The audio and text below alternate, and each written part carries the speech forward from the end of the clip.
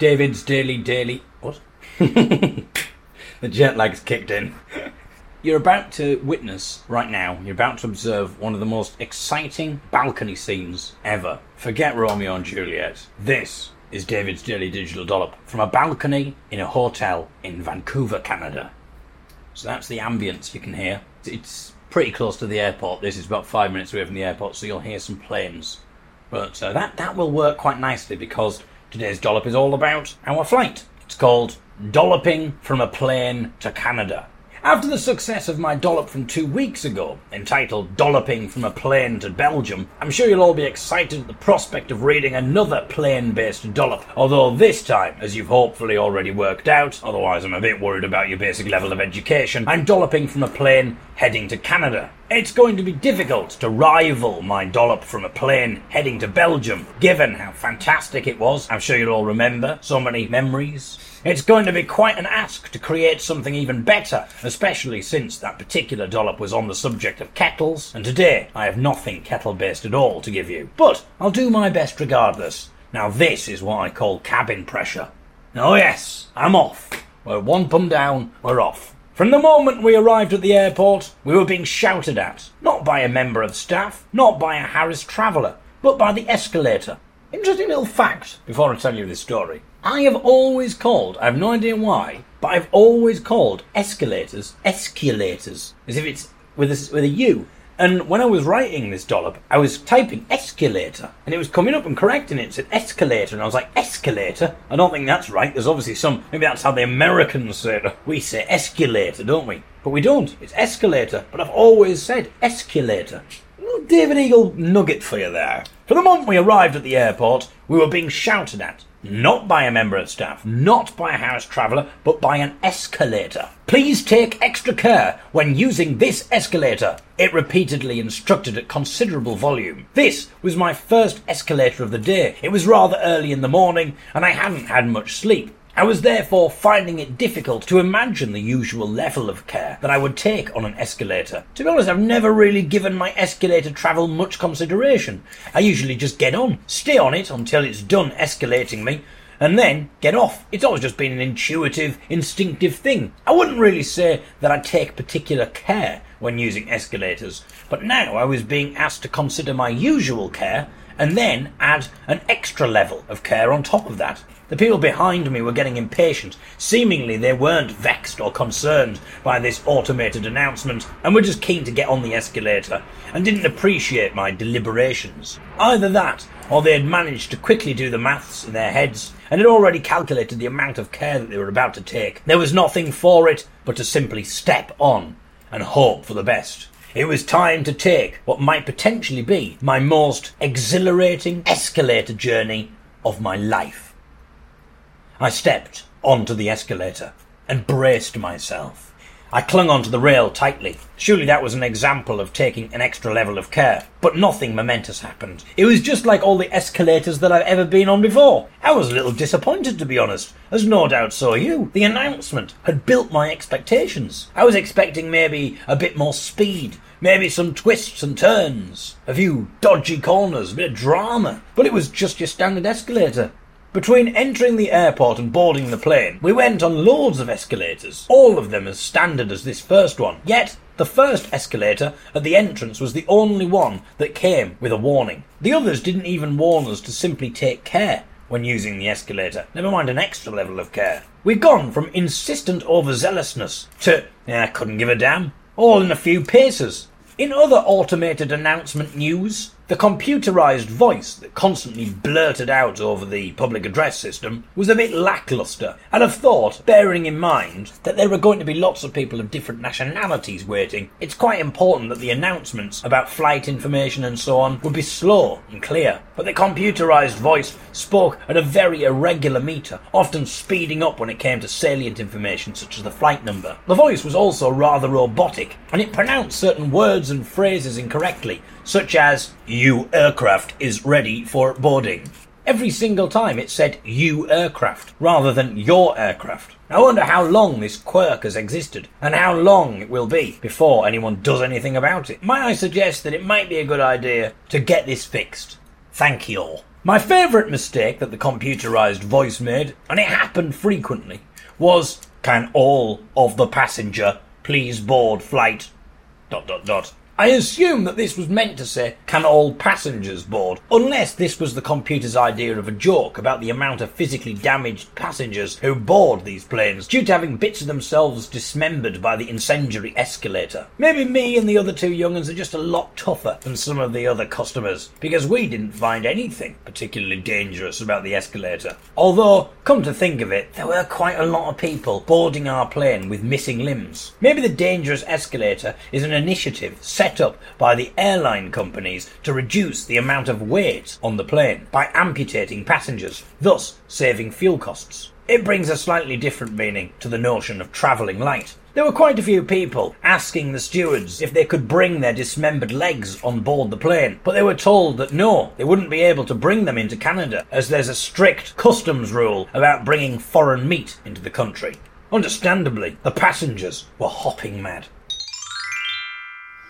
As well as listening to today's Dollop, you will be able to hear the background noise of some piping. So yes, a little bit of an audio backdrop today. Yesterday it was the sound of aeroplanes flying by. Today, pipe music from the hotel room opposite. David's Daily Digital Dollop, Dollop 197, Canadian Confusion. It's happened again for our... Oh, that's an interesting bit.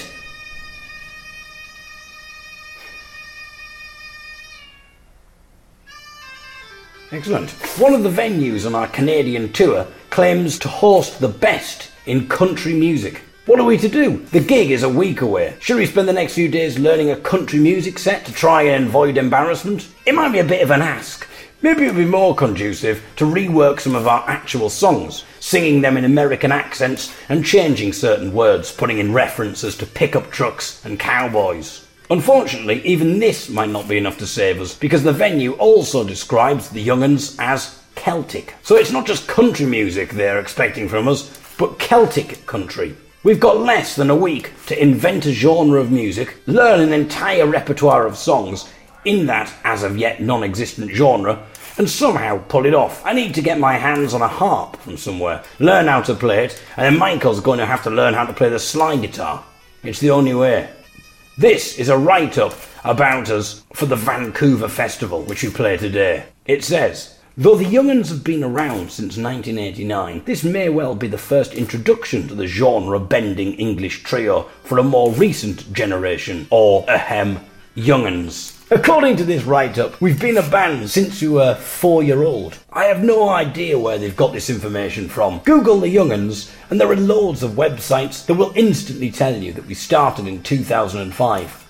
2005, so it's not even as if they could have just done a typo, because none of the numbers are the same. I like the fact that they then make a little bit of a joke based on their massive mistake. Though the young'uns have been around since 1989, this may well be the first introduction for the genre-bending English trio for a more recent generation, or young'uns. Maybe the person who wrote this realised after writing it that they'd got their facts completely wrong, but they were so proud of their joke that they decided to sacrifice the facts for the sake of being able to keep in the hilarious joke. And they describe us as a genre-bending English trio. Today's gig is just going to be our normal stuff. If they came and saw us a week later doing our Celtic country set, then they'd see a band that is truly worthy of the label genre-bending. But today, we're just going to do our usual stuff. Maybe throw in a few of our old hits from the 80s. I can't remember what they were. Probably an unaccompanied medley of nursery rhymes or something. This particular write-up comes from the Daily Hive, and the title of the piece is 5 Emerging Artists to Watch at the Vancouver Folk Music Festival. So, we've been around since 1989, but we're also emerging. All this confusion and weirdness does nothing to temper the weird feelings that are naturally occurring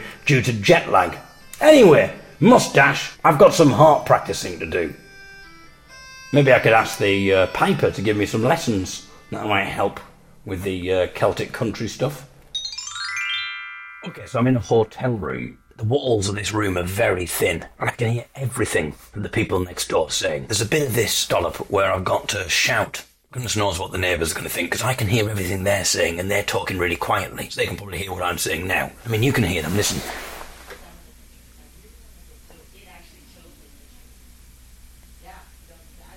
So I can hear that. I'm at the other side of the room. The wall's at the other side of the room, and I've got to do some shouting in this Dollop. What I shout is a little bit odd. It might disconcert next door. Never mind, we'll plough on regardless. David's Daily, maybe there'll be fans. I'll get a knock on my door, and I'll think they're telling me to be quiet, and they'll be saying, geez, where can we? I've only been listening to your life for 2 minutes, but already it's so fascinating and compelling. Is there a website where I can read this? You never know. That was a Canadian accent, by the way. And you might be thinking, it doesn't sound very Canadian. It's from the Harrison area of Canada, which is where we currently are. It's very much a Harrison accent there. David's Daily Digital Dollop, Dollop 198. The Rude Awakening. The sound of the family having a conversation might be a bit more interesting than what I have to say. So feel free to listen to that if you prefer. Or you could listen to both. You can listen to my Dollop first, and then you can go back and try and listen to the extra content embedded into this Dollop, sort of bonus content from a Canadian family next door. Her dad was in a turkey, apparently. I mean, that's the kind of thing that Chloe might want to hear about, but not the kind of thing that we want to hear about. Yesterday was spent in a bit of an odd haze. We didn't get much sleep on Wednesday night because we had to be up early to get to the airport. We then waited at the airport for 3 hours before sitting on a plane for a further 11 hours. When we eventually got to the hotel in Vancouver, we were starving, so we went out for something to eat. We'd arranged to meet a friend in Vancouver. The three of us were so tired that we were worried that we were just going to fall asleep in the restaurant, which I think would come across a tad antisocial. So we ordered some beers in the hope that it would chemically alter our brains enough to get us through the next couple of hours. No disrespect to our friend. This sort of worked, and we managed to stay awake. Eventually bedtime came, and as soon as my head hit the pillow, I was asleep. The next thing I was aware of was an almighty explosion of noise. It sounded like a bomb was going off. There were what sounded like gunshots, the sound of cars screeching to a halt, and strange voices shouting unintelligibly. 3 of the voices shouting belonged to Sean, Michael and me, but there were other shouts, screams, gunshots and explosions. We jumped out of bed. I then heard another crash and a shout. It was Michael, who had crashed into the wall in the act of desperately trying to locate the light. My brain was now in a much more alert state, and I was beginning to grasp what the voices were shouting. Gangsters! Gangsters! Where were the gangsters? Should we run? Should we hide? I remember being warned at school in English lessons and creative writing classes that the most pathetic way to end any story is just by saying something along the lines of, and then I woke up, or, and it was all a dream. But there was still a part of my brain that assumed that this was all just a crazy dream that I was having. I was quite jet-lagged, and I had quite a bit to drink, so weird dreams were to be expected. Except, I was pretty convinced that this wasn't a dream.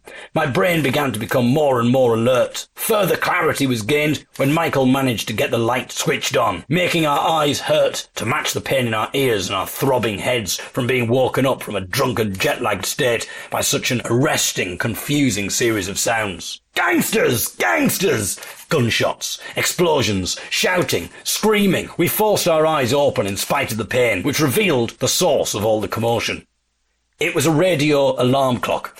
As we reached for the switch to turn it off, we heard a voice shouting, "Hip-hop! Hip-hop!" And then a beat kicked in, and then it kicked out as the off switch was activated. And the room fell quiet. The threat of gangsters was gone.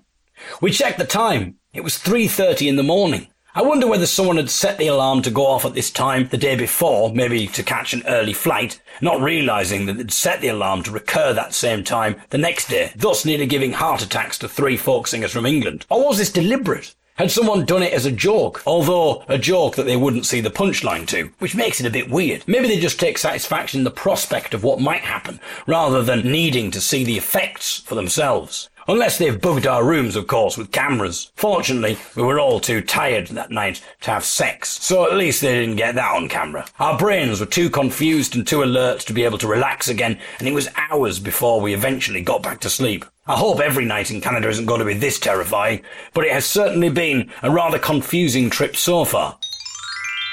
Hold on tight, David. Mr. Cooney there, when he says hold on tight, we're not having an erotic dollop today. He's referring to the fact that today's dollop will be taking place on a jet ski. They're called the GTIs. They're 130 brake horsepower. Oh, good, because I was worried it was only going to be 100. So that's good.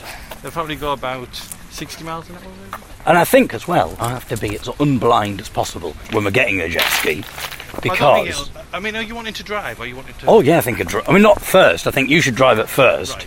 But then I think at some point we should swap over. Yeah, that's fine. I think that'll be interesting. See if you can direct me. This could be the last dollop. We've got travel insurance, Michael. You know. We do singing weekends, don't we? So maybe we should do an extreme water sports weekend instead. You can hear it. There's one of them. Hello. Hello. How are you? Good. How much do you want to do for an hour? We do 121.80 for the early bird rate for an hour, which includes your gas and tax, wetsuits, and life jackets for 2 people to be on it. You just need to have your driver's license, and we take a $1,000 damage deposit on each machine. So what else can you hire other than these things? I've got bumper boats, which would be $21 for half an hour, 1 adult per boat.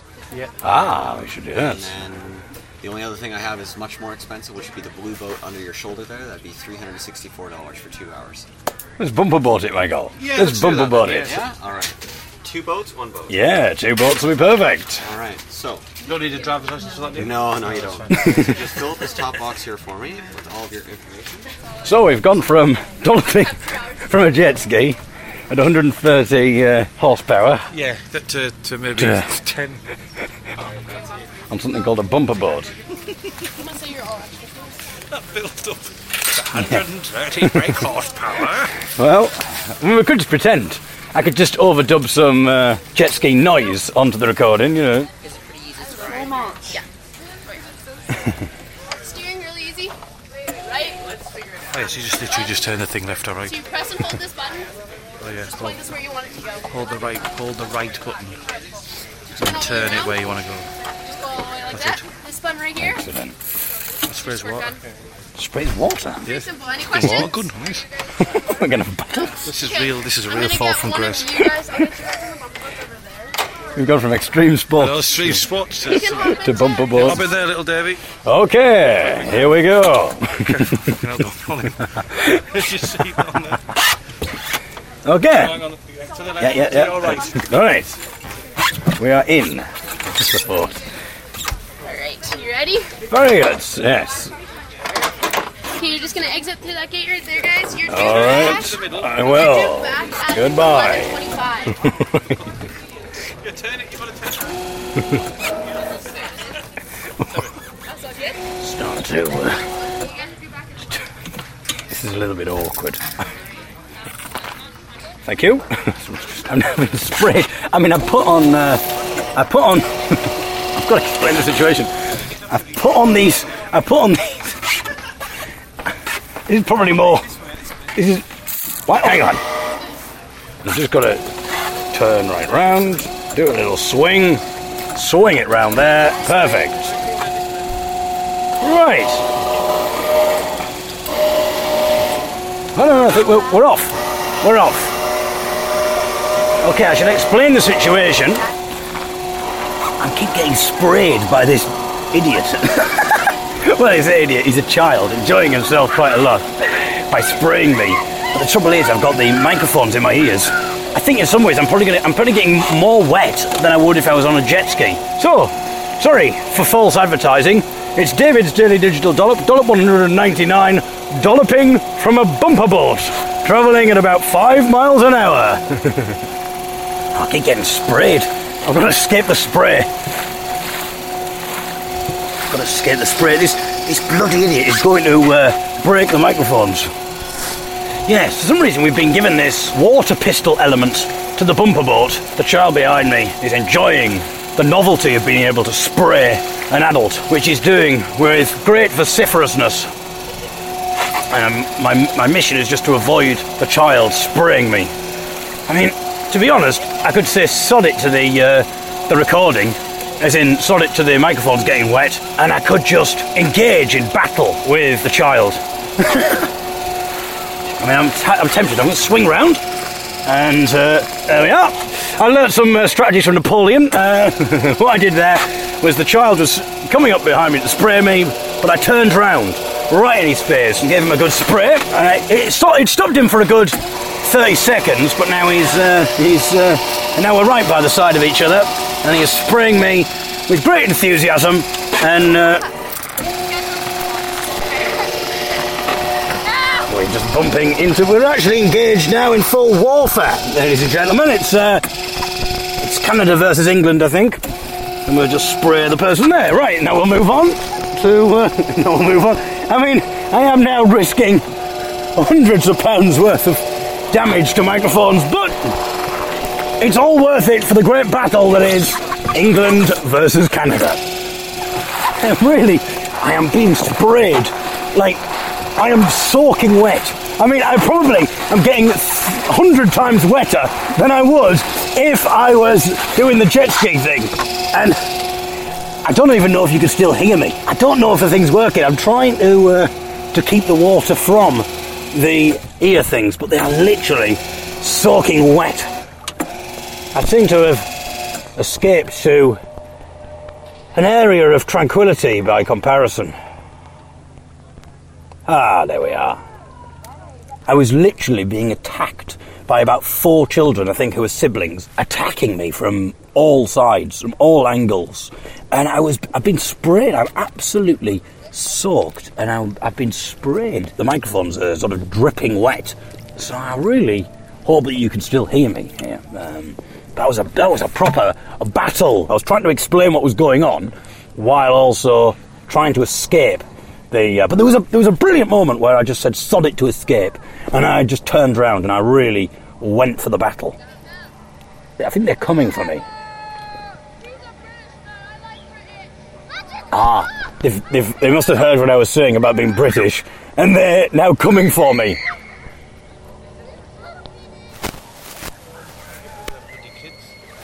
One kid tried to assault me, I turned round and she was like, smashed it down, and then I amputated it. There was a moment where I properly rammed one of the children. If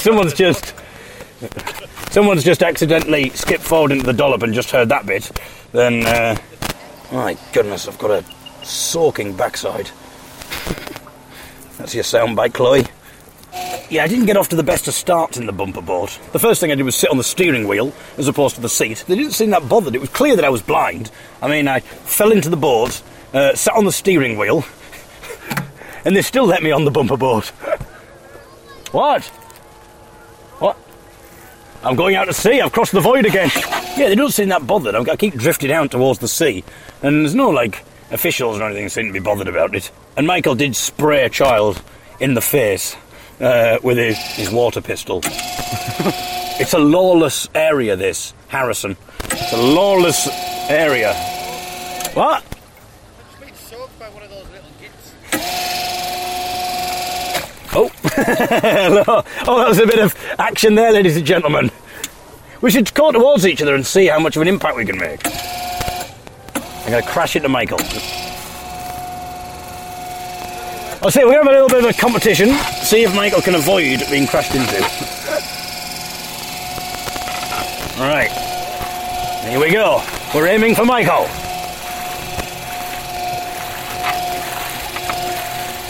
And here we go.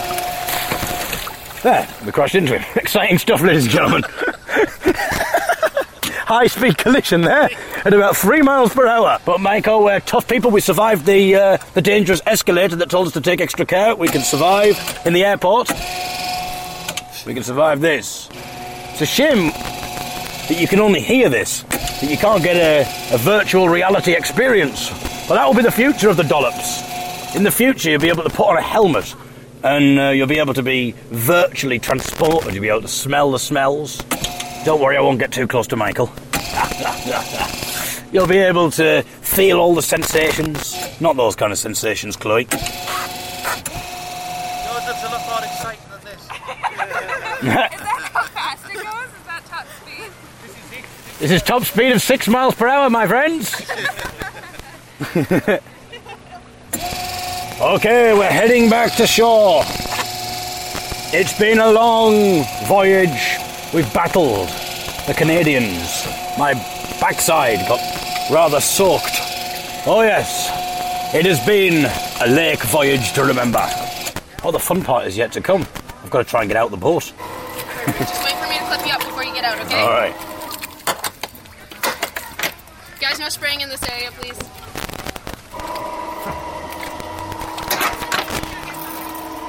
You can help him now.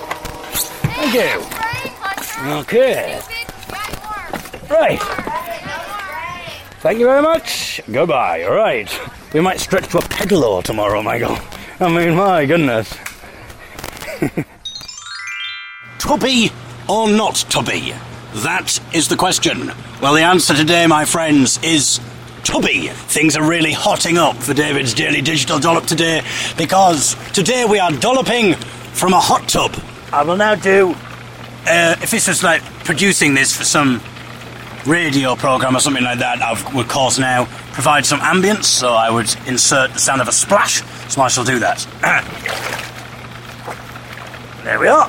Create a bit of atmosphere there. If there's any Radio 4 producers listening or commissioners, I know how to create compelling audio, as you can tell. Let's discuss terms. I could do a little bit of production work, could do a little bit of presenting, I could work on the punning department, the BBC punning department, for twee programmes that like puns, like Country File, children's programmes, local news, the happy stories on local news, they like a good pun. We stayed last night in a house, essentially, someone's house, that they just hire out for people to stay in for a night or two at a time. It's not massively secluded from, like, next door. I don't know who lives next door, but you can imagine it could be quite strange to them to periodically, just every day, have different guests staying there using the hot tub.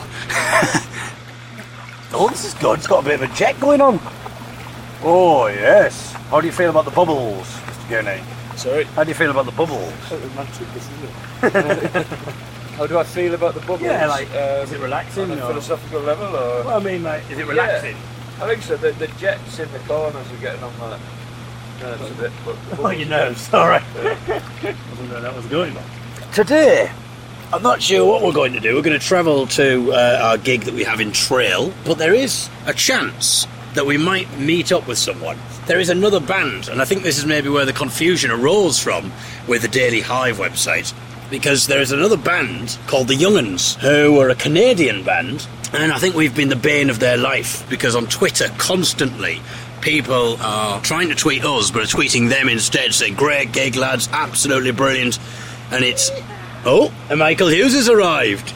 Hello, Mr. Hughes. So we've been plaguing them on Twitter because obviously all their fans have been going, oh, brilliant gig, but it turns out they're our fans and not their fans. And if you look down their Twitter timeline for the last few years, now and again there's updates about a gig and that kind of thing, but normally it's just, if you look down their Twitter timeline, it's just, you've got the wrong Young'uns, it's just us mentioned in. We weren't sure how they would feel about us turning up on their territory, if they would welcome us, really. We get emails about doing gigs in British Columbia. Yeah, we get emails. Rarely. Well, that's probably the only reason we're here. Maybe they've all got confused. I mean, obviously the Daily Hive had no idea what we were talking about. Anyway, so we're going to meet up with one of them, the drummer from the group, the Young'uns. What? It's called Dom, and we're going to meet up with him. Oh, David, there's a slide over there. You wanna... Is there? Yeah. Oh. It doesn't come into the hot tub because it's a slide. Yeah. Oh, so it's not a... It's not a water slide, no. It's just a small garden slide. It's quite a big slide, actually. Let's have a look then. Bit of audio description for you now. David in a pair of rather alarmingly short red Speedo swimming shorts is clambered out of the hot tub, is walking in the complete wrong direction and is attempting to go up the slide. No, yeah. So he's found some steps carved onto the side of this lovely house. Time at the minute is about 9:30 in the morning. The sun is shining. David Eagle is about to go down a yellow slide, a distance of some inches off the ground. Here we go. Yes. I actually, in all seriousness, slowed myself down. Right. He's made it. He returns. Oh no, he's going up for another go. Yeah, you go down head first.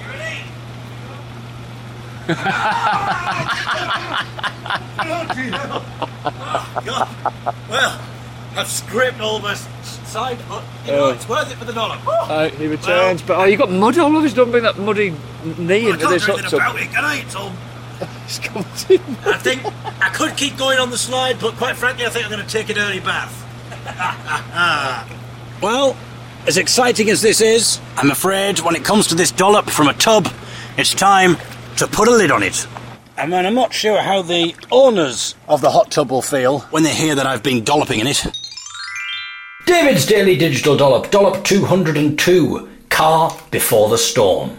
After leaving the hot tub in Kelowna, well, it was too big to take with us, we got in the hire car and began the first leg of our 5-hour journey, which was to stop off at Wentworth Music Shop, wherein worked a man that we were rather excited about meeting. The man is called Don, and he is the drummer in a band called The Young'uns. Canada's The Young'uns. As mentioned in yesterday's hot tub-based dollop, people have frequently got our two groups mixed up. The Young'uns from Canada are a covers band who primarily play at weddings, so I think it's fair to say, without sounding too arrogant, that our reach and audience is quite bigger than theirs, given that we've been played on national radio and have won one of the biggest awards in our genre. Okay, that probably did sound a bit arrogant, but you know what I mean. Basically, what I'm getting at is that the Young'uns from Canada seem to spend most of their Twitter activity telling people who've attempted to tweet us that they've got the wrong Young'uns. We weren't sure if they loathed our existence. After all, they've been going a lot longer than us, since 1989 in fact,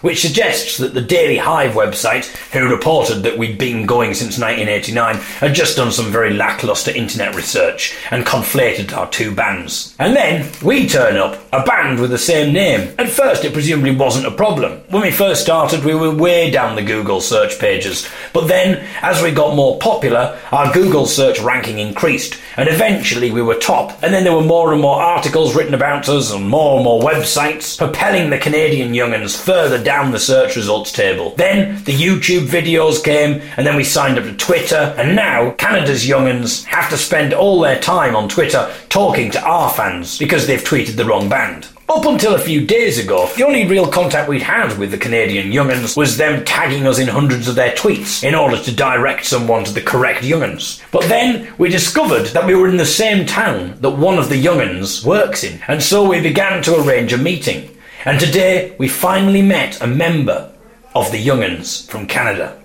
The result of that meeting will be featured on a Young'uns podcast at some point soon. Yes, I'll definitely get around to releasing one in August. After our meeting with Don, we began our drive to our next port of call, an industrial town named Trail, where we were playing a free council-run outdoor gig that night. About 2 hours from Trail, we saw a couple of hitchhikers. The last time we saw a hitchhiker was when we were driving through Australia. We travel around Britain all the time, but I don't think we've really ever seen a hitchhiker in Britain. Yet whenever we're in another continent we seem to see them. Given that we've been at the mercy of drivers ourselves, having stood at roadsides for hours, desperate for vehicular liberation, I've written in previous dollops about mine and Sean's hitchhiking experiences in 2005, we are very sympathetic to the plight of the hitchhiker. And so we pulled over and asked them where they were going. It transpired that they were trying to head in the same direction as us, and their intended destination was not far from our destination. We didn't really have room for them, at least not in a conventional sense of the notion of room, but by piling bags and cases high on top of ourselves, and with Michael's reassurance that he could still just about see where he was going, despite the magnitude of bags obscuring the view,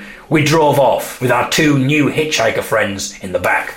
Our two new friends thanked us profusely, as it was evident that we'd just rescued them from a terrible fate. There were large looming clouds ahead, a storm was coming, and the place they'd previously been standing at the side of the road, with nothing else around them for a couple of miles, would have offered them no protection against it. And Canada storms are not something you want to be standing in the middle of. We drove through a Canadian storm a couple of days ago, and it's a harrowing experience. These storms are nothing akin to any that we've experienced in England. They are on a much larger scale. The fog is crazily intense, and the rain beats down with a ferocity and volume that sounds like cascading rocks. This storm wasn't quite as big as the first one experienced in Canada a couple of days ago. That was a memorable storm.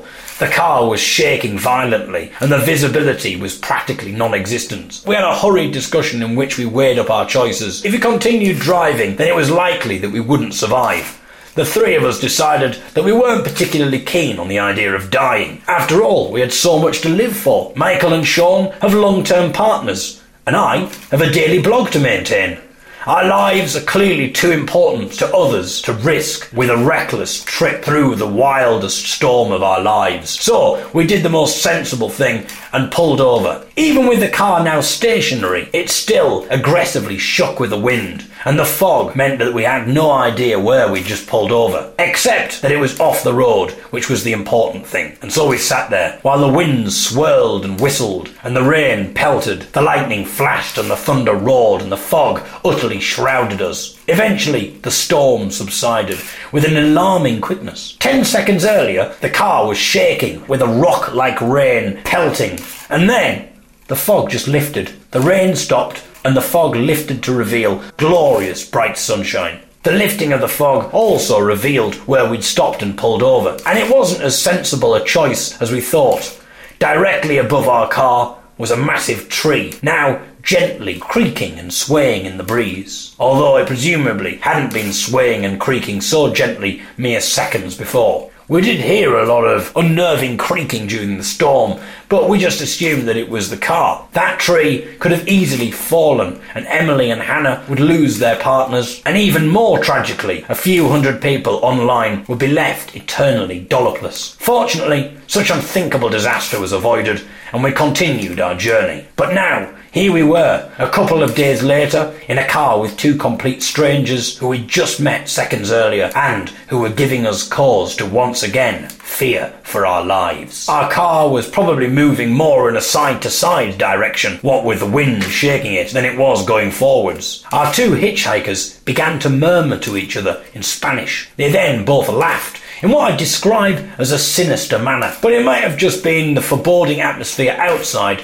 was making me feel like the situation inside was also circumspect. There was more unintelligible whispering, another laugh, and then, "We know a shortcut," said the girl. She said this in English, just in case you were thinking that, though my Spanish isn't good enough to know the majority of words, I just so happen to know the Spanish for "we know a shortcut." "It's probably just easier to follow the sat-nav," countered Michael, not wanting to start going off the beaten track. There was more Spanish murmurings, and then, "It'll be easier in the storm," said the girl. This time, she did say this in Spanish. It just so happens that the one Spanish phrase that I know is, "It'll be easier in the storm." No, I'm being hilarious there. She did actually say that in English. But I had you fooled for a moment there, didn't I? Go on, admit it, you gullible idiots. "Continue straight," said the sat-nav, as if it was trying to warn us against trusting these two new passengers. "The sat-nav is saying to go straight. This route seems pretty simple," Michael retorted, which seemed a fairly logical argument, as what could be easier than simply travelling in a straight line. The Spanish mutterings recommenced. They sounded a little bit more urgent now. There was a flurry of words, and then they seemed to come to an agreement on something.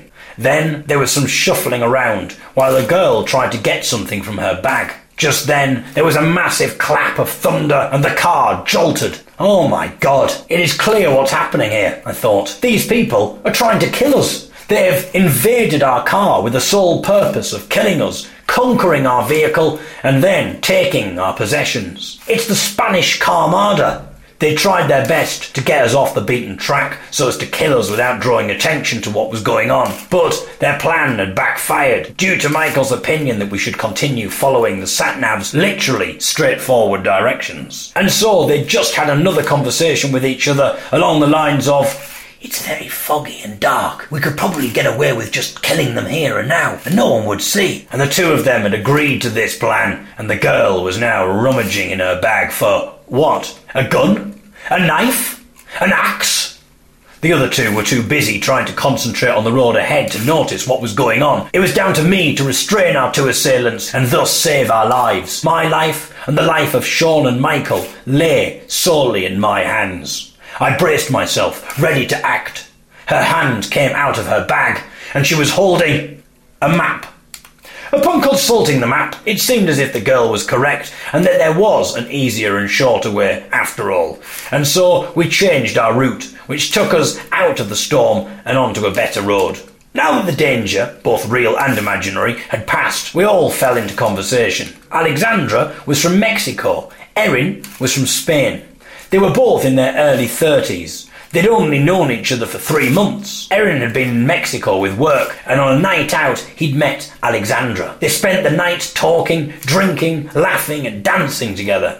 Afterwards, Erin went home with Alexandra, and what they spent the rest of the night doing is none of our business, although the morning after they were boyfriend and girlfriend. Erin spent the rest of his time in Mexico with Alexandra, staying in her house. A week later, it was time for him to return to Spain, except he wasn't keen on going, and she wasn't keen on letting him. 2 weeks later, he'd quit his job and he was back in Mexico with Alexandra. 2 weeks after that, Alexandra had quit her job and she and Erin were in Canada. And they've been in Canada for the last 2 months, sleeping in a tent, hitchhiking from place to place, looking for manual work such as cherry picking. They don't know what the future will hold, how long this will last, or whether they'll stay together or just go their separate ways eventually, choosing to live by the philosophy of living purely in the present moment. But for the last 2 months, they've spent all their time in each other's company, living together, sleeping together, travelling together and working together, just the two of them. 3 months ago, they didn't even know of each other's existence. The original plan had been to drop them off just outside of Trail, where they would continue hitchhiking to their final destination, a further 100 miles down the road. But when they heard that we were musicians and that we were doing a free concert tonight in Trail, they decided to change their plans and come to Trail with us in order to watch the gig.